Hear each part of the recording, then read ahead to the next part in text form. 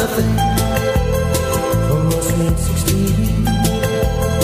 And I'd do anything for a little runaway shine. Gave my heart an engagement ring. She took everything I gave her. Oh, sweet 16. All right, welcome back, New River Valley. This is Mark Tapp with Keith Weltons. And you're listening to AM Hodgepodge. We've got two guests in the studio. Yeah. If you're wondering why we've been playing Billy Idol, go to the Facebook.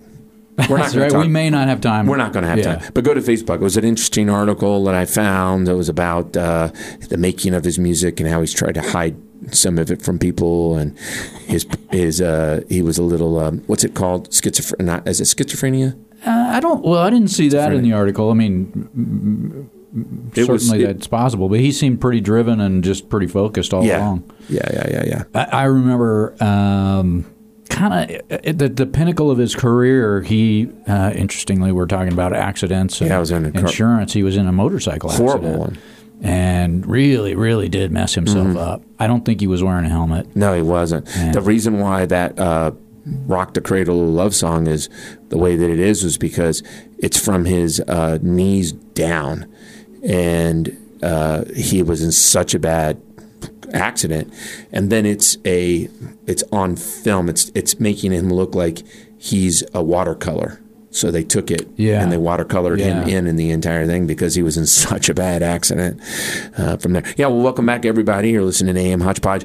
Before we left the air, I kind of teased, and I wanted to not only give you all some time to think about that, but the question really is, it's a statement followed by a question and kind of your thought process on it. But, you both started businesses from scratch, right? One in cooking and one in insurance, if we just use broad categories. And what you've done now is you've not only built opportunities for consumers that didn't exist along the way, employment opportunities for others that didn't exist. But you've also created succession planning opportunities for individuals that may not have existed before either. So these are individuals that may have given 15, 20, 30 years of their time, effort, money. Their pride is wrapped up in those entities. And they're looking for someone that they believe will do it justice. These aren't $5.5 million businesses. They're not $50 million businesses. They're businesses, however, that represent these folks' work. So when you take a legacy business over from someone, whether it's in insurance or it's in the food and beverage industry, that's got to be tough. And maybe some thought on your end that I'm just curious. What was your thought process on that? And we'll start with you, Rachel.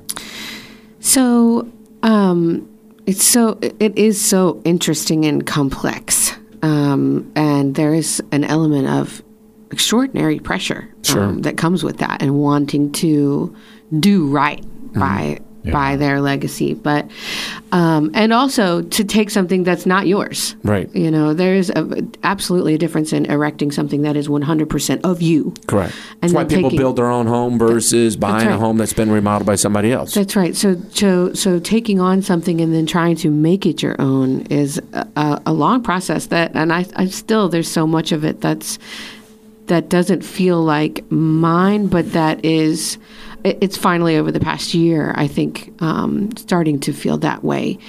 But it's grown into a completely different animal in terms of what Radford Coffee is, because it means so much to the community.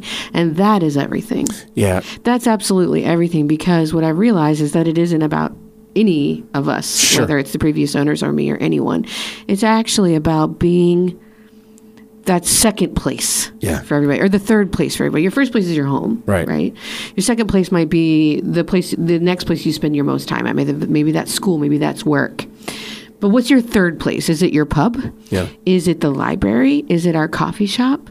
We want to be that third place for people, and that is what this is. Do you have to I'm going to draw on from cooking. You can have your preconceived notions as to what something is going to taste like, but then once you receive education, there are certain standards that must be met, right? Like flavorings and styles we talked about in the first segment of beer, and the category that it's supposed to line up in. But then everyone can make it their own. So now that you took a business over, there's a certain amount of it that would be no different than if you opened, if you bought a restaurant. There are certain things on the menu that are legacy dishes that will last forever, and then there's also dishes that you can now expand offerings on there. Did you take some joy in educating yourself to the past and kind of how they did it, and were you able to incorporate some of that into your new things, or do you try to keep them completely separate? Oh, I did. I 100% just went in as a brand new hired employee. Okay. And I had the whole entire staff train me. Sweet. Just as a somebody in the kitchen, somebody was learning the register. I had everyone else train me on their way first, so that I could completely embody that first. Sure.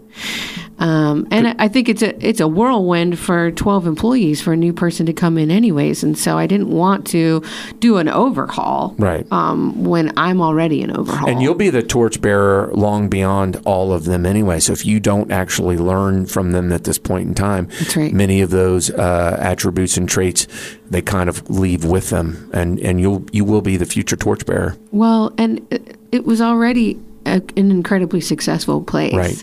It's one of them. It's one of the gems that we have here. Sure. And so why wouldn't I want to extract, how they built that already?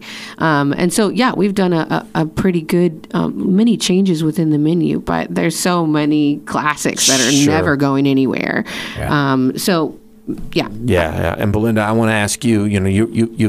You're carrying into a new city. Right? I mean, you're moving or opening up an additional office, but moving a lot of your own morals and ethics and ways of doing business and trying to incorporate that into a new place too. So, what's that like? Well, thankfully, we are Virginia state licensed, so we have like regulations and law and stuff that we have to go by. But 12 years ago when I started in the industry, it was passion to learn the knowledge myself and then, teach others, because I love education and it's important. But every single person that has came into employment has, like Rachel mentioned about hers, has taught me the way that they spin things, or et cetera. So it has helped. Teamwork makes the dream work. I absolutely believe in that. But I most definitely will continue that legacy of the other agency as well as mine and just kind of put it together. But, I mean, you've seen my office. My office is agency ran, as in it's not corporate ran. It's not, told how to do things. I have over 100 business cards of local businesses in there. So, I mean, it's kind of our way. Like I've built it that way. I'm not a call center. I'm not, I'm a one-stop shop for everything. Right. So I have made it my own. I have. Yeah, are you finding that is going to be the strategy that you can completely initiate within Wytheville?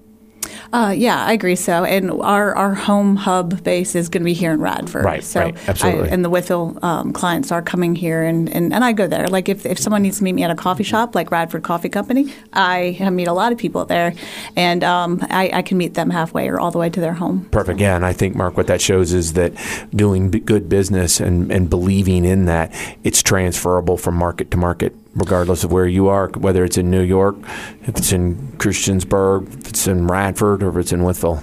It's transferable. And I think it also represents that tug-of-war that we're constantly fighting between the massive publicly owned business, and nothing against them, but like a Walmart, right, versus the local community-owned, community-supported business where everybody knows the owner. That's exactly right. That's exactly right. Well, we appreciate the two of you taking the time today. We'll make sure that we get a picture of us and we'll post it on Facebook and some additional information. If you've got anything else that you want to say, here's your time to say it. Maybe how do people find you? They can Google me. I have a billboard over by Bacadou's, but my cell phone number, call, text 540-250-0105. I also have a website, so just Farmers Insurance Belinda. All right. And Rachel? Yeah, so you can find us at radfordcoffeeco.com and hazelbcatering.com. We're all out there and on all the social medias and all the places. And we've got live music this Thursday. Sweet. That's tomorrow. That's sweet. First one. We're going to have a Mist on the Mountain. It's an Irish trio. So Awesome. And Rachel is West End, I'm East End, but we're unified. That's so. exactly right. That's West End exactly is the best end, but it's all right. Exactly East right. End. Well, we appreciate you both. Have a wonderful weekend. Everybody, thank you for listening. You've been listening to AM Hodgepodge. Thanks, guys. My sex attire. Rush. Rush for fantasy.